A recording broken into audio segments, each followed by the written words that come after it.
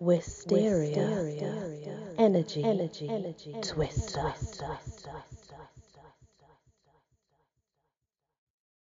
Hello everyone, welcome back to my channel and to the Draklon Stoller collection.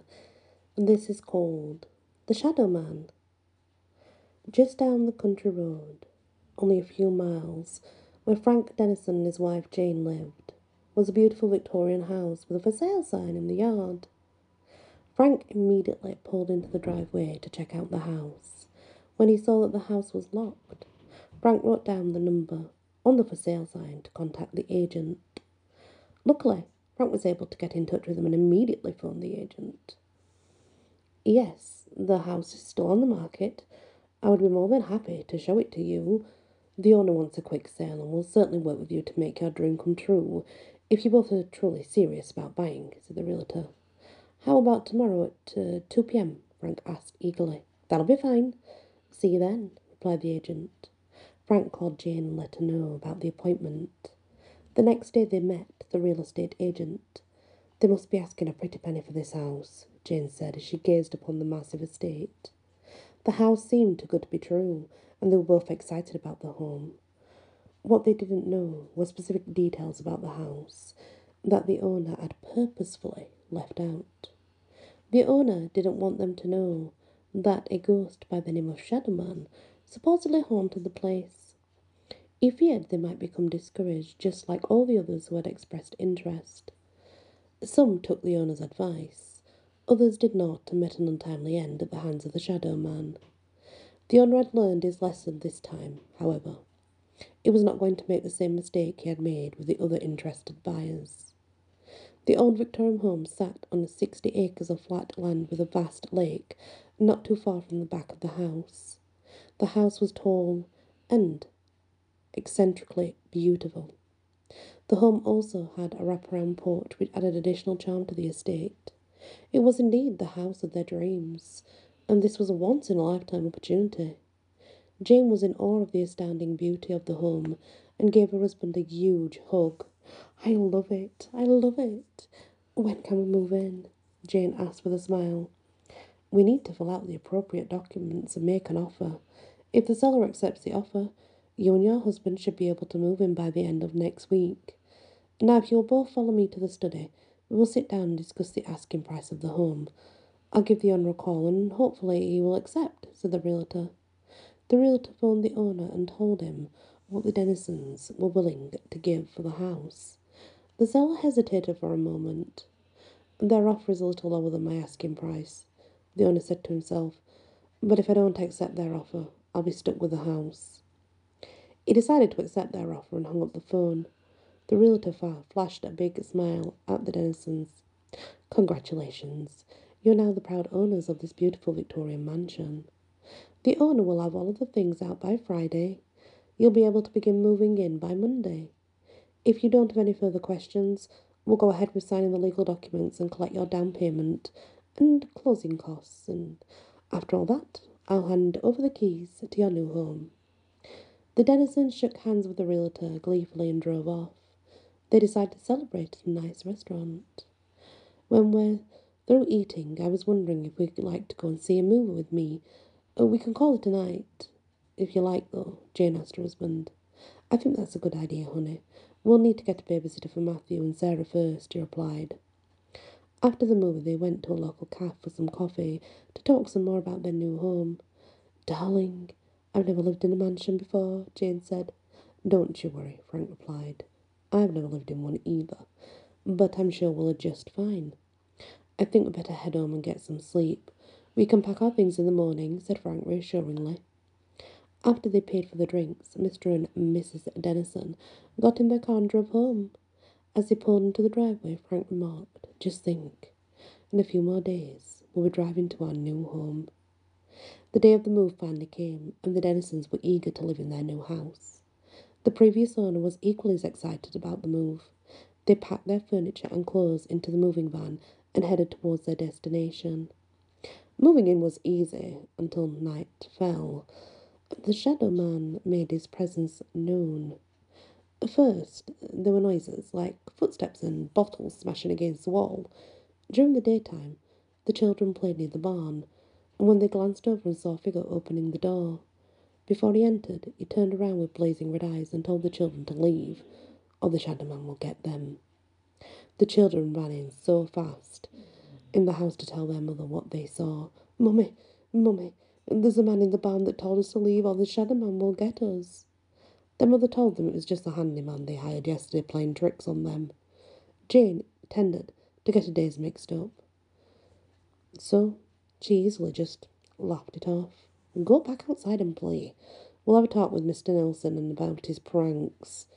Okay, Mummy, the children replied. As the children ran back outside to play, there was a knock at the door. When Jane opened the door, she found Mr. Nelson ready for work, and Mrs. Dennison.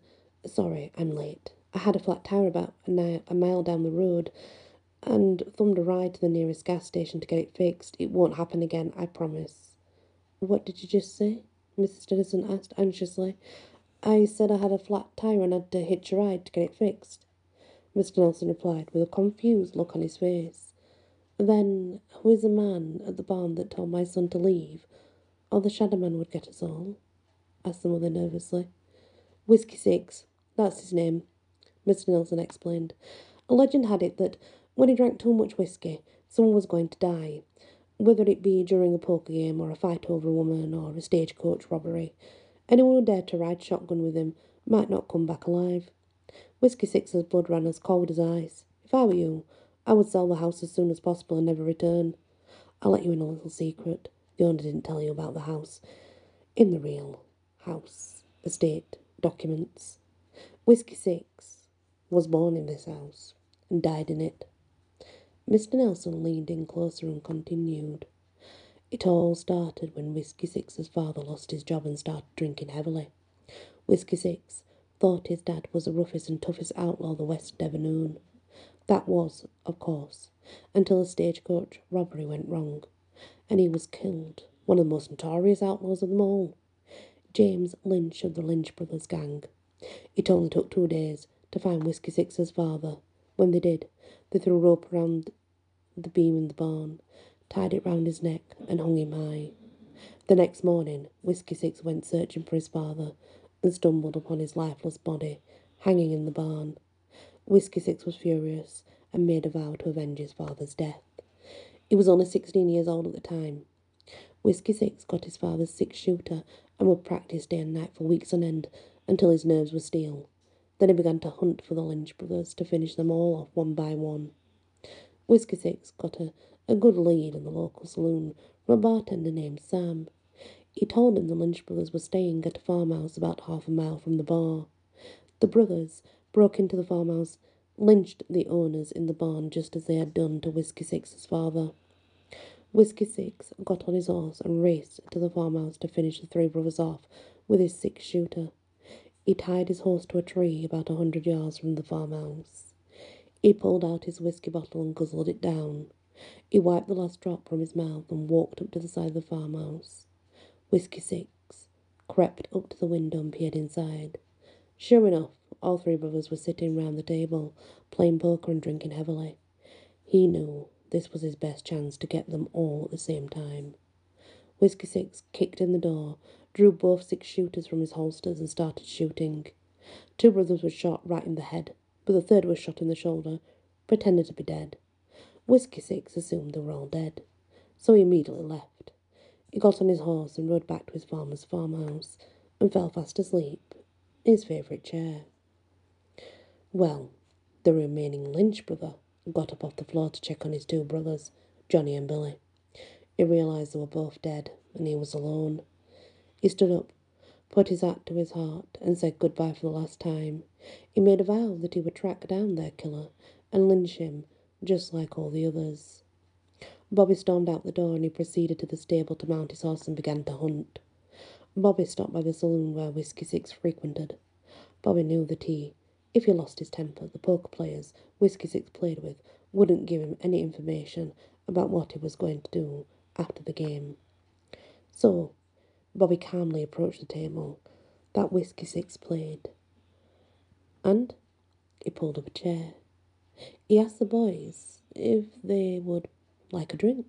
Of course they said yes. Bobby yelled out their orders. The drinks kept coming. Many drinks later, he had them exactly where he wanted them. Whiskey Six is a pretty good player, Bobby said. They all nodded in agreement. You wouldn't happen to know what Whiskey Six was planning on doing after the game, would you? Bobby asked the boys slyly.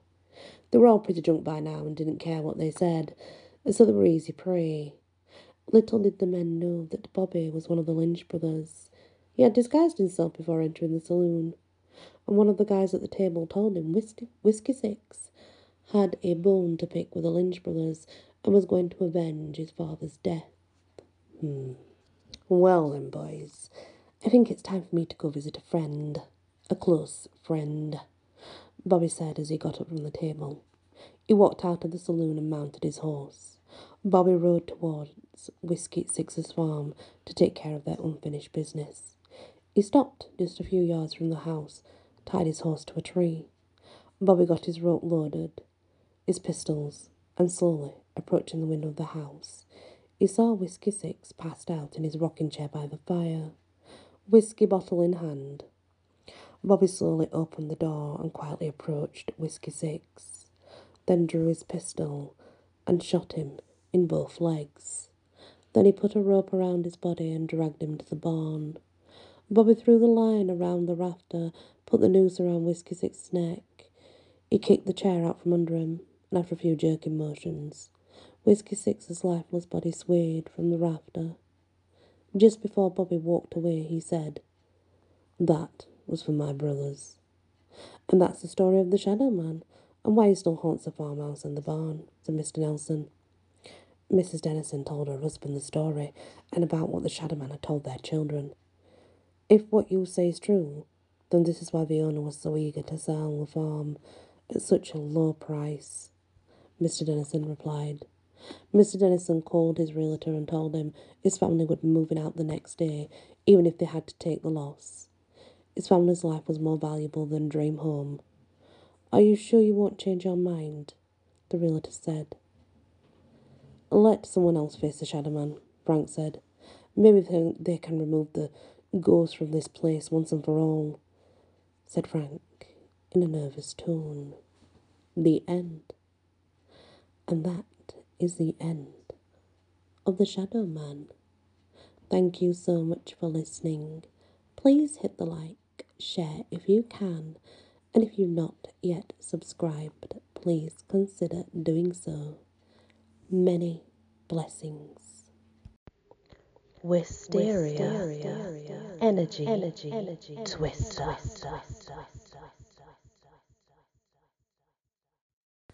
Hello everyone, welcome back to my channel, to the Drac von Stoller collection. This is called The Red Room. Darren and his family had just gotten back from vacation when they received a phone call from Darren's aunt, Matilda. Darren, your Uncle Henry was found dead in the wine cellar. I need you to come by the mansion and help me straighten out my affairs. You're the only one I can trust with this matter. I hope your family doesn't mind if you come stay with me for a while until I get all this sorted, said Aunt Matilda. I'll talk it over with my wife tonight. I don't anticipate any problems. Get some rest. I'll be there in the morning to start the process, said Darren. I feel so much better knowing that you'll be helping me out. I know your Uncle Henry would have wanted it that way. He was always proud of your accomplishments and cared about you so much that he wanted you to have the mansion, should he ever leave us. What do you think about that, Darren? Said Matilda. Before Dan had a chance to reply or say anything, she interjected. Before you say a word, there are no living relatives besides you and me, and we both know that at my age and my health, well, it would not allow me to take on such a huge task of making sure the mansion is in tip-top shape. Your family belongs here. I know this place has a horrid past, but maybe you and your family can bring some years of happiness to it. She paused for a moment. Your uncle should have never got mixed up in the occult with his father Merlin. Henry said that if we were ever to get married, someday would give up his father's wicked ways. But even when we were married, it was too far in it that he didn't honour his word to me. But I was so naive, and in love with him that I didn't see the secrets that he kept from me until it was too late. Since the death of your uncle, I have now discovered hidden passages in some of the rooms that I never knew existed. The red room on the east side had a large pentagram in the middle of the floor and a table with bloodstains on it, where I only assume it was for the human sacrifices. I also noticed when I touched the walls, there was heavy padding covering them. The door was thick with blood. I would imagine the padding was done to soundproof the room, so that if any visitors came by and happened to pass the red room, they wouldn't be able to hear any screams. She hesitated. Darren, you're not going to believe this, but I found a diary Henry was keeping about all the rituals that took place inside the red room, including all the gory details. The number of people that died inside that room is inconceivable. I can't believe I knew nothing about what went on. I did notice that the door was always kept locked, but whenever I would ask the maid, she would tell me that it was kept locked because Henry and his father were working on a breakthrough invention. It would bring the family a vast fortune. They didn't want anyone to steal their secret. So, me, being the naive person that I was, I just left it at that, never brought it up again. If only I would have been the kind of wife that knew all of her husband's business, I might have been able to stop him from getting too involved and moved away from this horrid mansion. My husband may still be alive today. Matilda composed herself and continued. The damage is done. Now that Henry's father is gone too, there is no one to carry on their murderous deeds. It's all up to you, Darren, to destroy any remaining books, diaries, anything else that could conjure up an evil presence. Please hurry. I can't bear to spend another night alone in this place. I'll board the next flight to Savannah, I promise, Darren said, trying to comfort his distraught aunt. He could hear her breathe a sigh of relief. Oh, that sounds wonderful. Thank you. Her tone had turned sombre. Listen, Henry always was very protective of you because he knew that you were the only true heir to the mansion. You had no idea, no one did, that your uncle had planned for you to take his place. You see, when you were a little boy, Henry would enter the Red Room as you slept and perform certain rituals that went unnoticed until his passing. I only now know because of his diary. It was written on the very last page, as if the process was complete, and it was your destiny to take over. Darren chuckled a bit. Matilda, there's no way my uncle would have the power to choose another human being's destiny.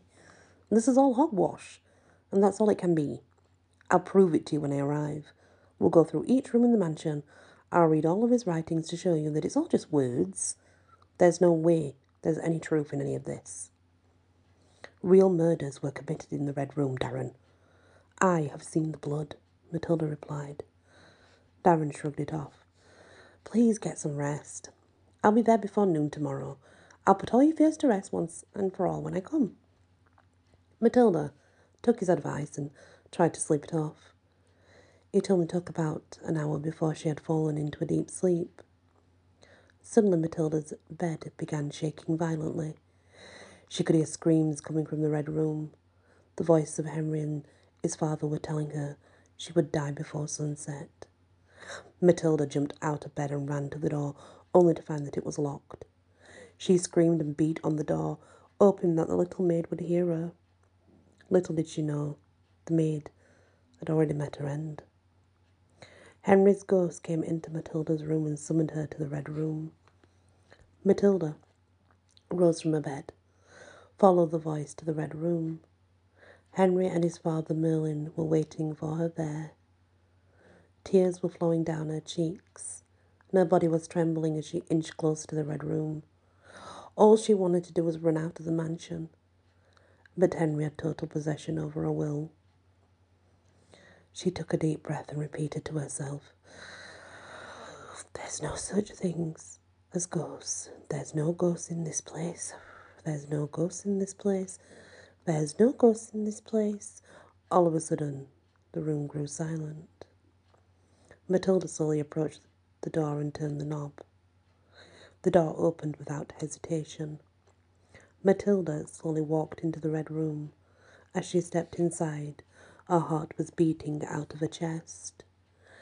Henry and Merlin could now bury their secrets by killing Matilda. Matilda screamed at the top of her lungs and tried to run, but it was as though someone was holding her back. Matilda was fearful of what was going to happen next. Matilda's eyes were blinded by a bright light coming from the red room. The door slammed behind her, and she was never heard from again. The ghosts of Henry and Merlin left a note in Matilda's handwriting, explaining that she had to leave unexpectedly due to a family illness. The master keys to the estate were in the top drawer of the office. Matilda's letter also stated that the lawyer would be by the mansion the next day to pick up the paperwork enabling him to take over the estate the following morning.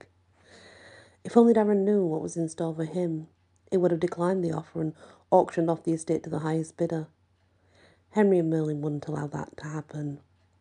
Their powers were too strong, even from beyond the grave. Darren was excited to be living in a mansion and was glad that he could help his aunt with all the paperwork and save her a lot of headaches. Darren said goodbye to his family, drove off to the airport, boarded his flight to Savannah, Georgia. Little did he know that the trip would change his life forever. It was the missing puzzle piece in Henry and Merlin's evil deeds. Darren's flight arrived ahead of schedule. The weather was beautiful. He gathered his belongings and loaded up his rental car and set off. The closer Darren got to the mansion, the worse the weather became.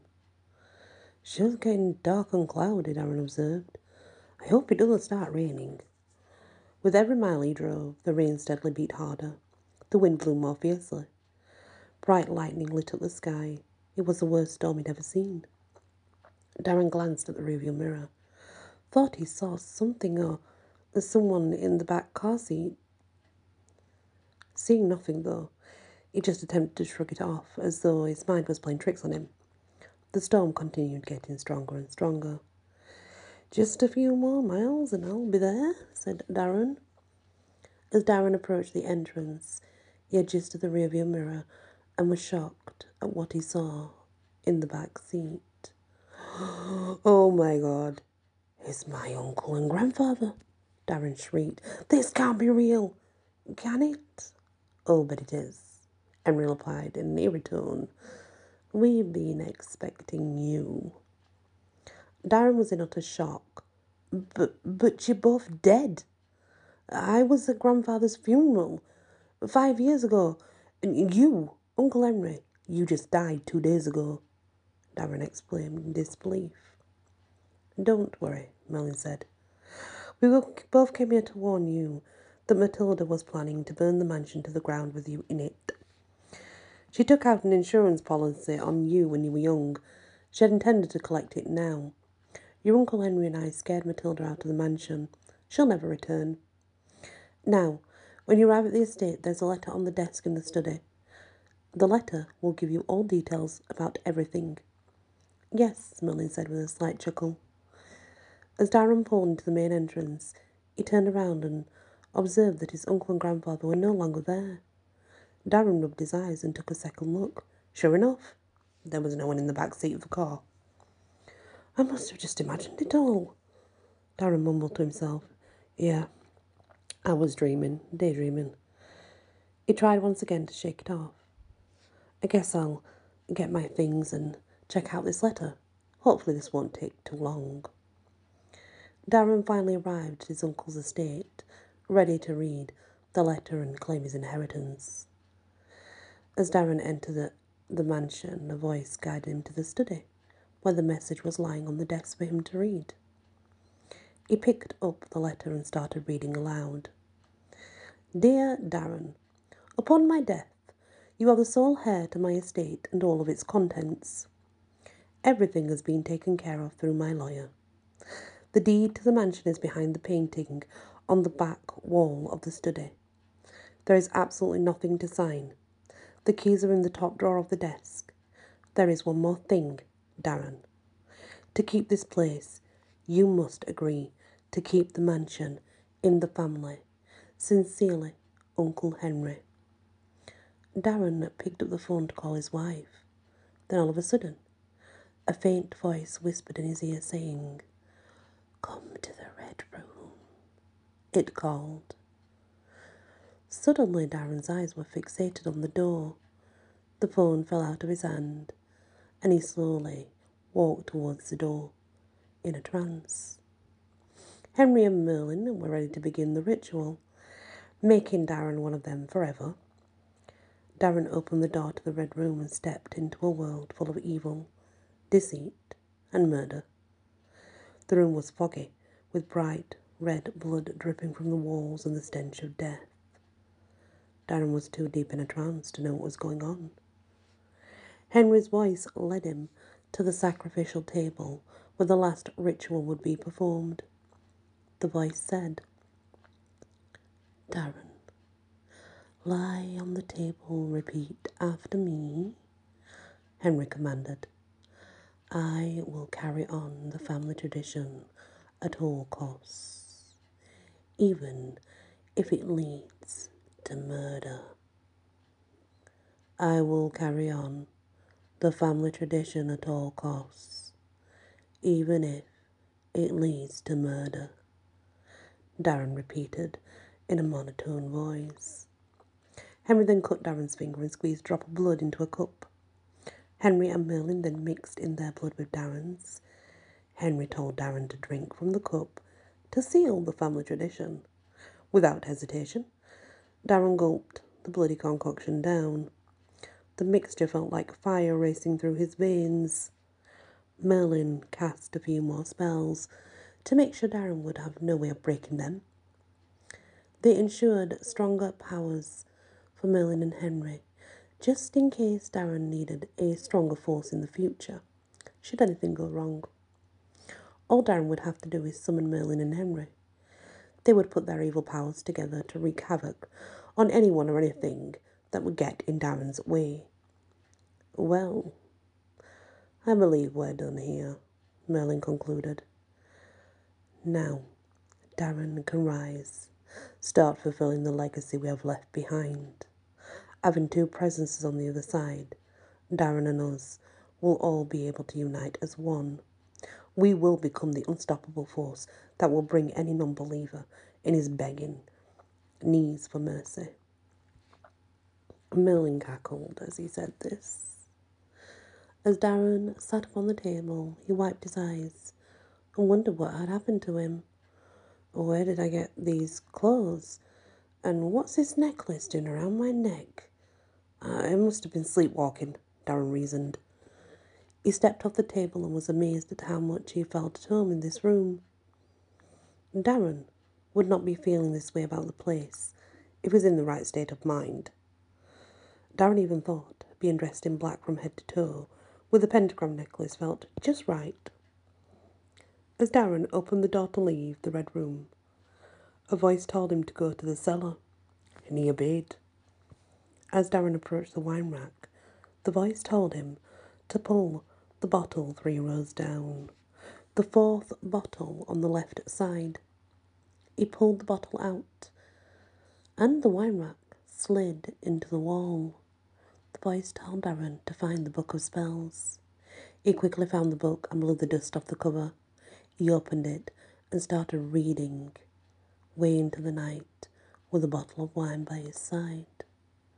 He finally passed out from too much wine and hours of reading. When morning arrived, Darren raised his head from the table, and all he could think about was trying some of the spells and rituals from the book. Darren took the book upstairs to the Red Room and started thumbing through the pages. He glanced through the window at the garden and noticed someone was stealing flowers. "I think I can put a stop to this," Darren said with a smile. Not knowing which page to turn to, a voice whispered in his ear the suggestion of page 23. He read the title, "How to Kill a Thief in Your Garden." He thought it was surely a coincidence that the little, fit the incident entirely. I mean, it was a bit of a coincidence, right? But he used the spell anyway. As he began speaking the words, the thief in the garden started to choke. The flowers he had stolen were now inside his throat. He fell to his knees and collapsed. The garden swallowed his lifeless body deep within its soil. If any relative or authorities came by, they could search the ground all day long. They wouldn't find a sign of him. Darren didn't realise that the pages were blank, and that his Uncle Henry and Merlin were making the spells appear before his eyes. He thought he was a real sorcerer, but his powers were too weak to do something that evil.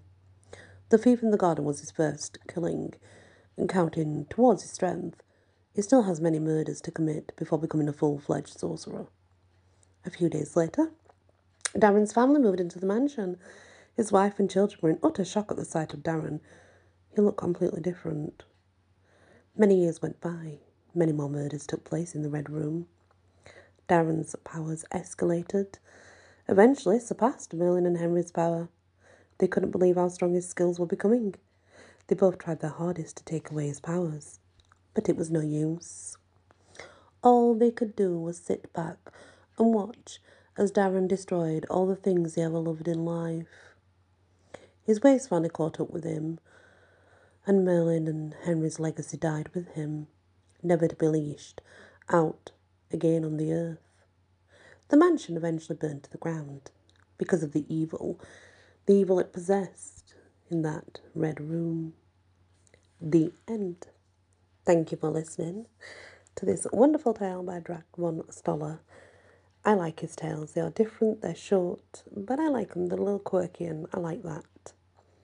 Please hit the like, share if you can, and if you've not yet subscribed, please consider doing so. Many blessings. Wisteria. Energy. Twister.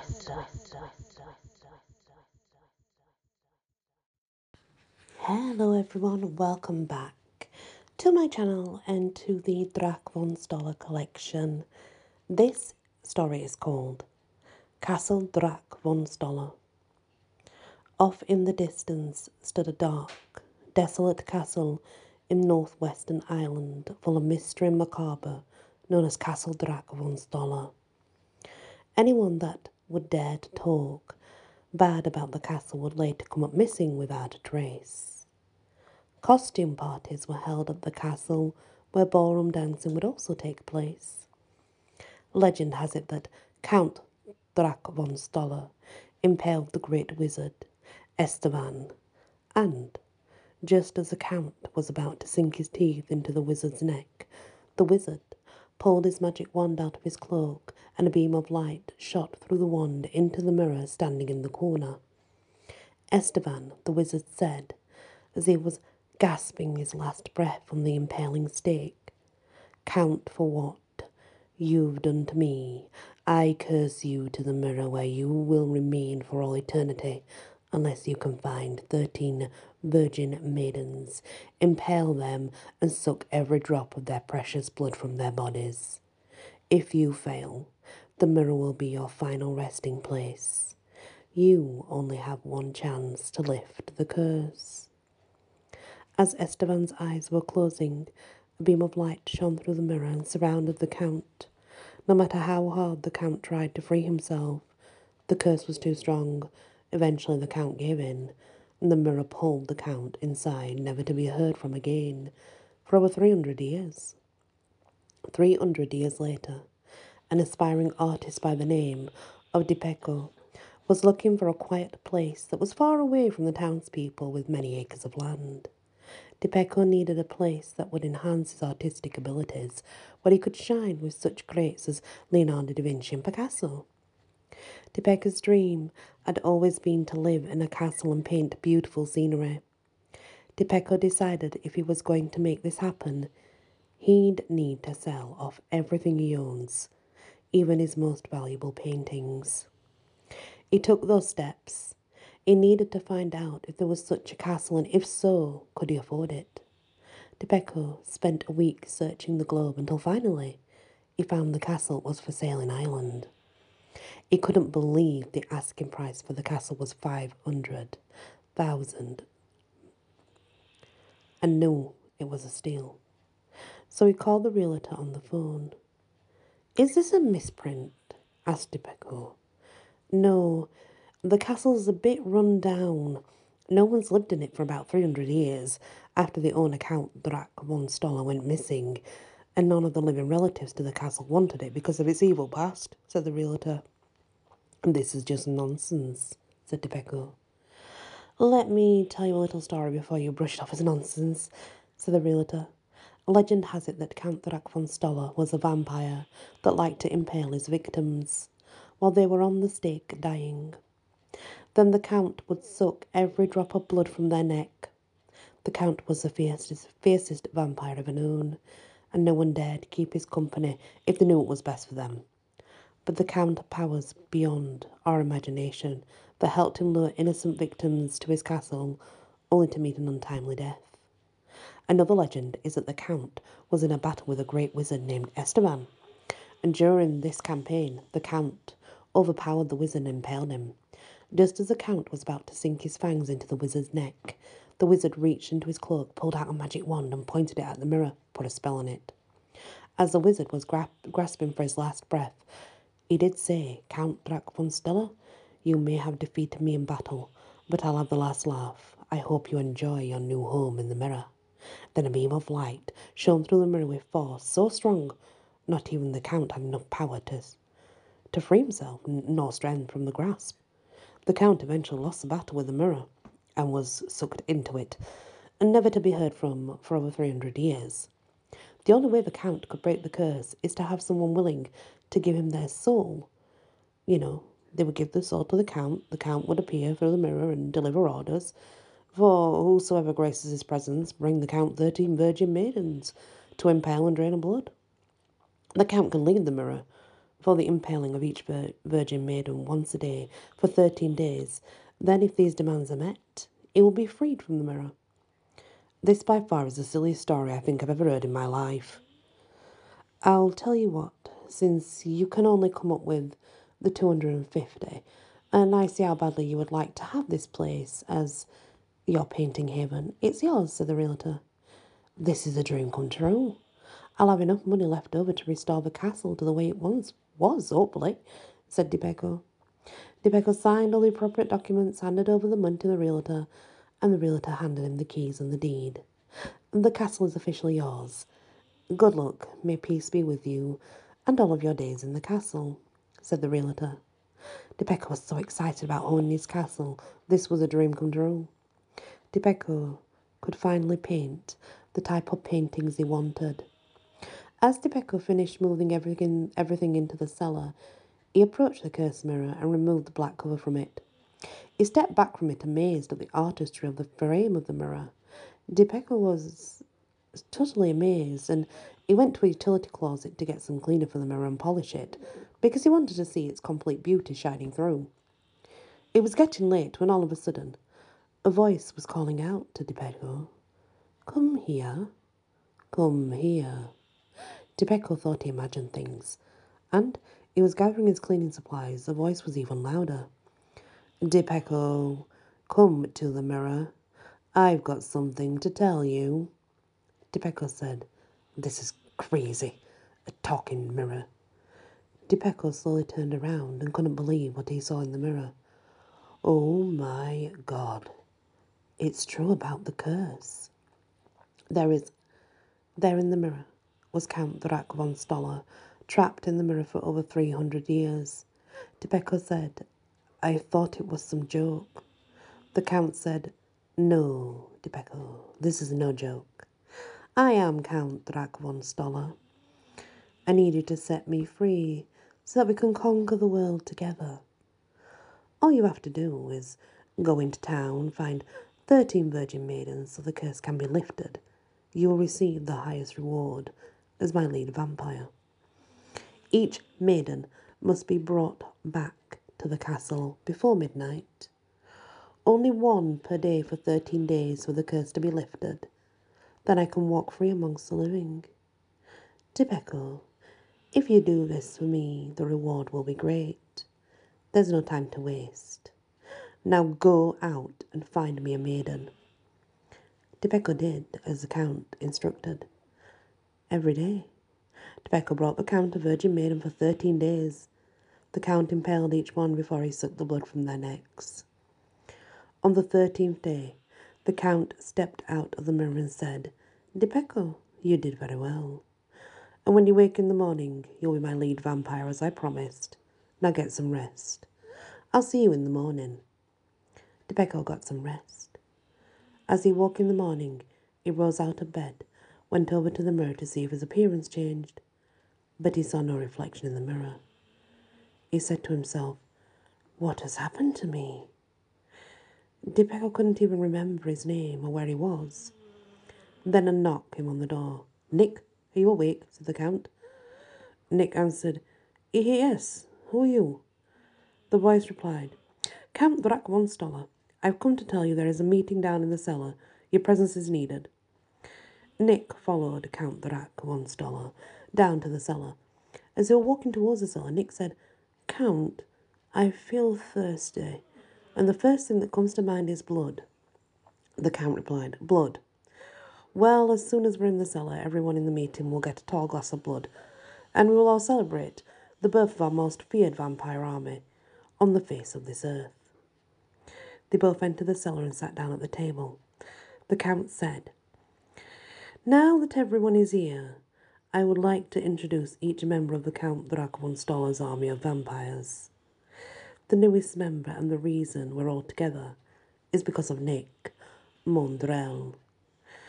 If he wouldn't have brought these beautiful maidens to me, then this would not be possible. So now, I propose a toast to Nick. Raise your glasses of blood, everyone. May our army of vampires prosper and take control of the whole earth. Everyone raised their glasses of blood and drank up. Now let me introduce you to the rest of the vampires.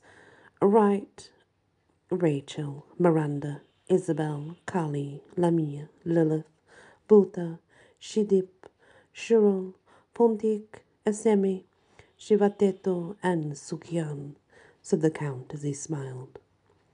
The Count said that he researched the most feared female vampires, and when the 13 maidens were transformed into vampires, the Count gave them all names and powers that these vampires possessed when they reigned over their country during their period.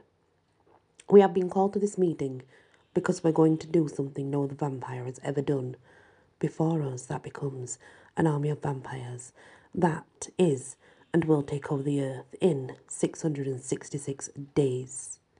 In the past, vampires were feared, but not enough to threaten the extinction of the human race. Vampires seek out humans at night for their blood, sucking every drop of blood, resulting in their death. Then the vampire returns to their place of rest to coffin and sleeps during the day. Then the cycle starts all over again and again. By becoming an army of vampires, we're going to infect each human with our blood, not just enough to make them a vampire. Then, their mission is to spread the vampire's curse until every human being on this earth becomes one of us, and our deed is done, and we can celebrate a victory for the Prince of Darkness, said Drak von Stoller. I've waited a long time for this, and I will be King of Darkness and rule the earth. I plan to take over Northwestern Ireland first. Then we'll branch out to the east and southern parts of Europe. Once we've transformed every human being into vampires, we will take over one continent at a time, till the whole earth is vampire's world, reiterated the Count. Count Drak von Stoller's army of vampires was able to take over the whole world in 666 days, and the Count crowned King of Vampires. No more would the Count have to be imprisoned in the mirror for all eternity. Nick Mordrell was living the dream he had always wanted for many years, but couldn't achieve it until he met with Count Drak von Stoller and formed the most notorious blood-sucking, impaling vampire army there ever was. Nick eventually married Isabella, and the Count gave Castle Drak von Stoller as a wedding gift to Nick and Isabella to raise their vampire babies to be heirs to continue their legacy. The Count went on to build a new castle with a vampire training school, so young vampires would learn the history of how vampires came and what it took to conquer the human race. The end. Though that is a very interesting story indeed, and it really is, I'd like to add that if they turned everybody into vampires in the whole world, what were they going to drink? Were they just going to drink animal blood then? And couldn't they just done that in the first place? I mean, that's just me thinking logically on the story here, but it's still a good story nonetheless. Thank you for listening. I really appreciate it. Please hit the like, share if you can, and if you've not yet subscribed, please consider doing so. Many blessings. Wisteria. Energy. Twister. Hello everyone, welcome back to my channel and to the Drac von Stoller stories. So this one's called Captain Bloody Bones. Captain Johnny Bones loved to sail the seven seas with some of the roughest shipmates that ever sailed. Captain Johnny Bones' ship was called Bloody Bones because every ship that crossed its path would be a bloody mess. When Captain Johnny Bones got through with the crew, there would be nothing left but bloody bones. When Captain Johnny Bones and his shipmates came aboard, they stole all of the gold aboard and would slit every crew member's throats and watch their jugular veins squirt blood on the other dead bodies. Just before Captain Johnny Bones and his men would climb aboard their ship, Bloody Bones, they would roast the dead men's hearts over their burning bodies and eat their hearts to show that Captain Johnny Bones and his men were the toughest pirates in the sea. Very few men in Captain Johnny Bones' ship would ever backtalk him. If they did, they would either walk the plank or have their heads cut off, and a rope would be threaded through both ears, then tied above their head, and the head would hang a couple of feet along the side of the ship. When other pirates dare come alongside Captain Johnny Bones' boat and see all the severed heads along the bottom of the vessel, that was enough to make any pirate ship retreat and head back home. Captain Bones had a big ego and would love to attack any ship in its path, friendly or not. Regardless if another pirate ship was nearby, it was sure Captain Bones would fire upon that ship, so there was no avoiding the Bloody Bones ship at any cost. Captain Bones liked to let his crew board the enemy ship and completely subdue them, and then one of his men would wave a shirt on a stick for the captain to come aboard and enter the enemy's captain's quarters, where his men would have the captain tied to a chair. Captain Bones would slit the captain's throat and then cut the captain's heart out and eat it, while blood was dripping down his mouth, and shout out to his men and say, "Who's the roughest and toughest pirate of the sea?" And his men would answer, "Captain Johnny Bones." Captain Johnny Bones' men shouted, "Captain Johnny Bones! Why don't you change your name to Captain Bloody Bones? Because you're the most bloodthirsty pirate of them all." Captain Johnny Bones said, "I like it. I like it." As the men gathered up the enemy's gold, all the dead men's bodies were placed in a pile and set on fire, and their hearts were cut out and eaten by Captain Bloody Bones and his men. Captain Bloody Bones and his men ruled the seas for many years, until most of Captain Bloody Bones' men started dying from eating all those bloody hearts. Captain Bloody Bones' crew was down to mere 7 men, including the captain himself. And to find men as rough and tough as his crew was his chance of finding anyone else. Well, this was slim to none. Captain Bones and his men were sitting ducks out in the lonely sea. His ship was sailing through the lonely seas for months without an enemy in sight. I mean, he usually fought pirate ships weekly, but since he wasn't feared anymore, ships would pass by and laugh. The end was near for Captain Bones and his men, because a new pirate named Captain Sabertooth wanted Captain Bloody Bones and his ship sunk. Captain Sabertooth got his name because whenever his men would take a ship over and its gold, Captain Sabertooth would cut out the enemy's teeth while they were still alive for souvenirs. The next day, as the not-so-rough and most robust pirates of the sea were looking for an easy ship to take over, Captain Bloodybone's ship happened to cross paths with Captain Sabertooth's boat. Captain Sabertooth and his crew outnumbered Captain Bloodybone's men 3 to 1. So Captain Bloodybones and his men didn't stand a chance, because at least 3 out of the 7 men of his men were deathly ill. Captain Sabertooth's ship fired up Captain Bloodybones' ship, rendering it useless. Captain Sabertooth boarded Captain Bloodybones' boat and killed all 6 men in front of Captain Bloodybones. Captain Bloodybones watched as Captain Sabertooth cut out his men's teeth while they lay there screaming in agony, and there's nothing that the Captain Bloodybones could do but watch. Well, well, I finally get to meet the roughest, toughest, bloodthirsty pirate of the sea. Guess what? Looks like you're not so tough after all, Captain Sissybones. It looks like my men did a good job finishing off the rest of your crew, and I've got 6 more sets of teeth to add to my collection. Did I say 6? 6. I mean to say 7 sets of teeth. I didn't mean to leave you out, Captain Sissybones. Sorry. I meant to say Captain Johnny Bones, because the captain always goes down with his ship, just like you will once I remove your teeth, said Captain Sabertooth. Captain Tooth's men held Captain Bones down on the deck and cut out Captain Bones' teeth and gathered all of Captain Bloodybones' gold from his ship. Captain Sabertooth set Captain Bloodybones' ship, the Bloodybones, on fire and climbed back aboard his ship. Sabertooth watched Captain Bloodybones' ship and all of its men sink to the bottom of the sea. Captain Sabertooth and his men would be the most feared pirates of the sea for many years to come, until the next roughest and the most robust pirate ship would cross their path and take over the sea, just like many of the pirates before them. And that's the life of a pirate. Be tough for as long as you can, because the day will come when there's someone bigger and better. Thank you for listening to this story. I truly appreciate it.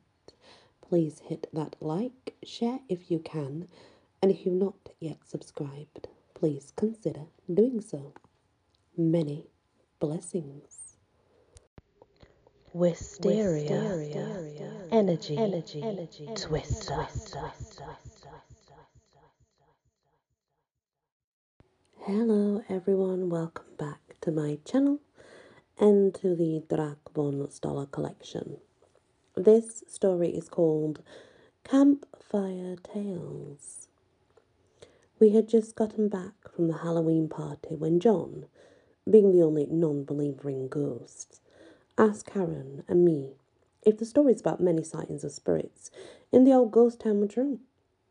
Of course, we said they were all true, and of course, his response was, these stories are just a bunch of made-up stuff to keep nosy people from vandalising the old town. Well, if it's not true, then why don't all of us camp out tonight at the ghost town and put these old stories to the test once and for all? I replied. I told John that I would get my tent and some blankets. Karen volunteered to bring food and flashlights, and John said he would bring some firewood, beer, and his guitar. I decided we would all ride together in my car. Everyone was very excited. We're telling our friends at school all about our spooky tales when we get back. But little did we know, there would be no tales to say because we would never be heard from again. As we were driving down the dusty country road, John was strumming on his guitar as we all sang along joyfully.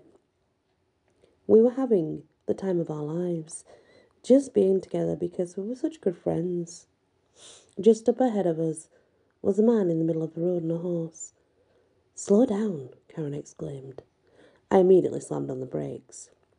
John doesn't scare easily.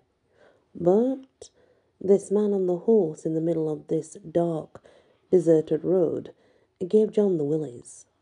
The closer we got to the mounted figure, the more frightened we all became, but we just kept driving. We blamed it on the beer. We were drinking and we just proceeded towards the ghost town. We couldn't face all of our friends the next day and say, well, we were too scared to camp out there. We would be the laughing stock of the school. So we continued onwards. As we approached the entrance to the town, the car stalled. We were not going to walk back home, since it was too far, and We didn't want to end up running for our lives from that mysterious man on the horse, so we gathered our belongings and crossed through the entrance. We turned on our flashlights, looked for a safe place to camp, just for the night. Where did that man on the horse go? Karen asked as we walked. Who knows and who cares? John replied quickly. All of a sudden, the mounted figure appeared, charged full steam ahead in our direction.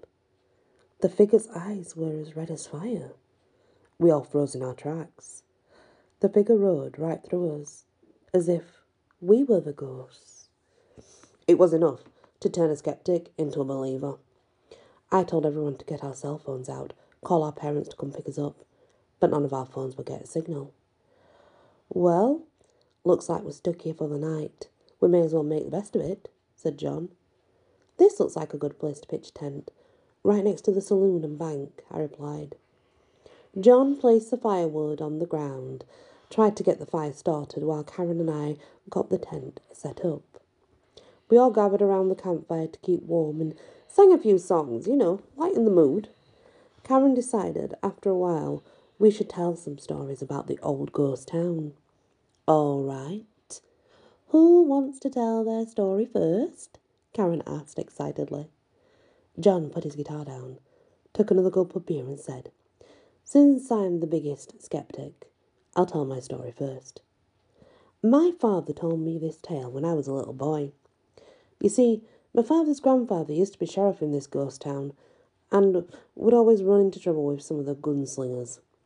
That was especially true with a man nicknamed Six Gun Jones. Every time Six Gun Jones drank too much whiskey while playing poker, someone ended up dead. When Six Gun lost a game, he would tip the table over and shoot every player in the head. He'd grab up all the money, run out of the saloon, jump on his horse and ride out of town, until one day the sheriff had had enough. This time, I'll be ready and waiting to shoot him in both legs, the sheriff said. I'll drag him out of the saloon and hang him high in the middle of the town. Sure enough, Six Gun Jones was back in the town with his whiskey in one hand and his six gun in the other. Everyone scattered about the saloon as Six Gun took a swig of whiskey. He shot his gun in the air and said, Let's play some poker, boys! After a few rounds of poker and whiskey, losing every hand, he threw his whiskey bottle down and flipped the table over. He was getting ready to shoot every player in the head, make his getaway with the money, but little did he know that one of the players was the sheriff in disguise. The sheriff drew his guns, shot Six Gun in both of his legs, before he even got his hand to his weapon. Six Gun Jones fell to the floor, begging for help. The sheriff came over, just as he planned to do, dragged Six Gun out of the saloon. He took him to the gallows and hung Six Gun for all the killings in the town he committed. After John had finished, it was Karen's turn. So what's your story? He asked. My story dates a few years before yours, Karen said. The town had just struck gold, and the people were pleased and enjoying life. That is until Tombstone Willie came to town and tore it all apart. Willie was a very selfish and mean man, who stood about 6 feet 6 inches tall.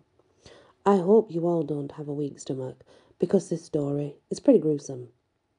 It all started on a dust day when Tombstone got into a fight with another man over a woman. Tombstone said to the man, Let's go outside the saloon and finish this. No guns, just fists. The man agreed and followed him outside. Little did he know that this would be his last fight. Tombstone reared back and threw the first punch. He struck him so hard that the man spun around, hit the ground, and passed out. Tombstone ran one of his spurs from the top of the man's head to the bottom of his leg and dragged him behind the saloon. Tombstone dug him a shallow grave and buried his lifeless body. The next day, he returned with an headstone to mark the grave of his first kill. That was how Tombstone Willie got his nickname. He went on to kill about 10 of the townspeople, and the name just stuck. I'm sure you would like to know what happened to Tombstone Willie. Well, one day he was burying a man behind the saloon, and a horse came alongside him. Before Tombstone Willie turned around to see who it was, one of the fathers of his victims was on the horse, swinging his lasso above his head.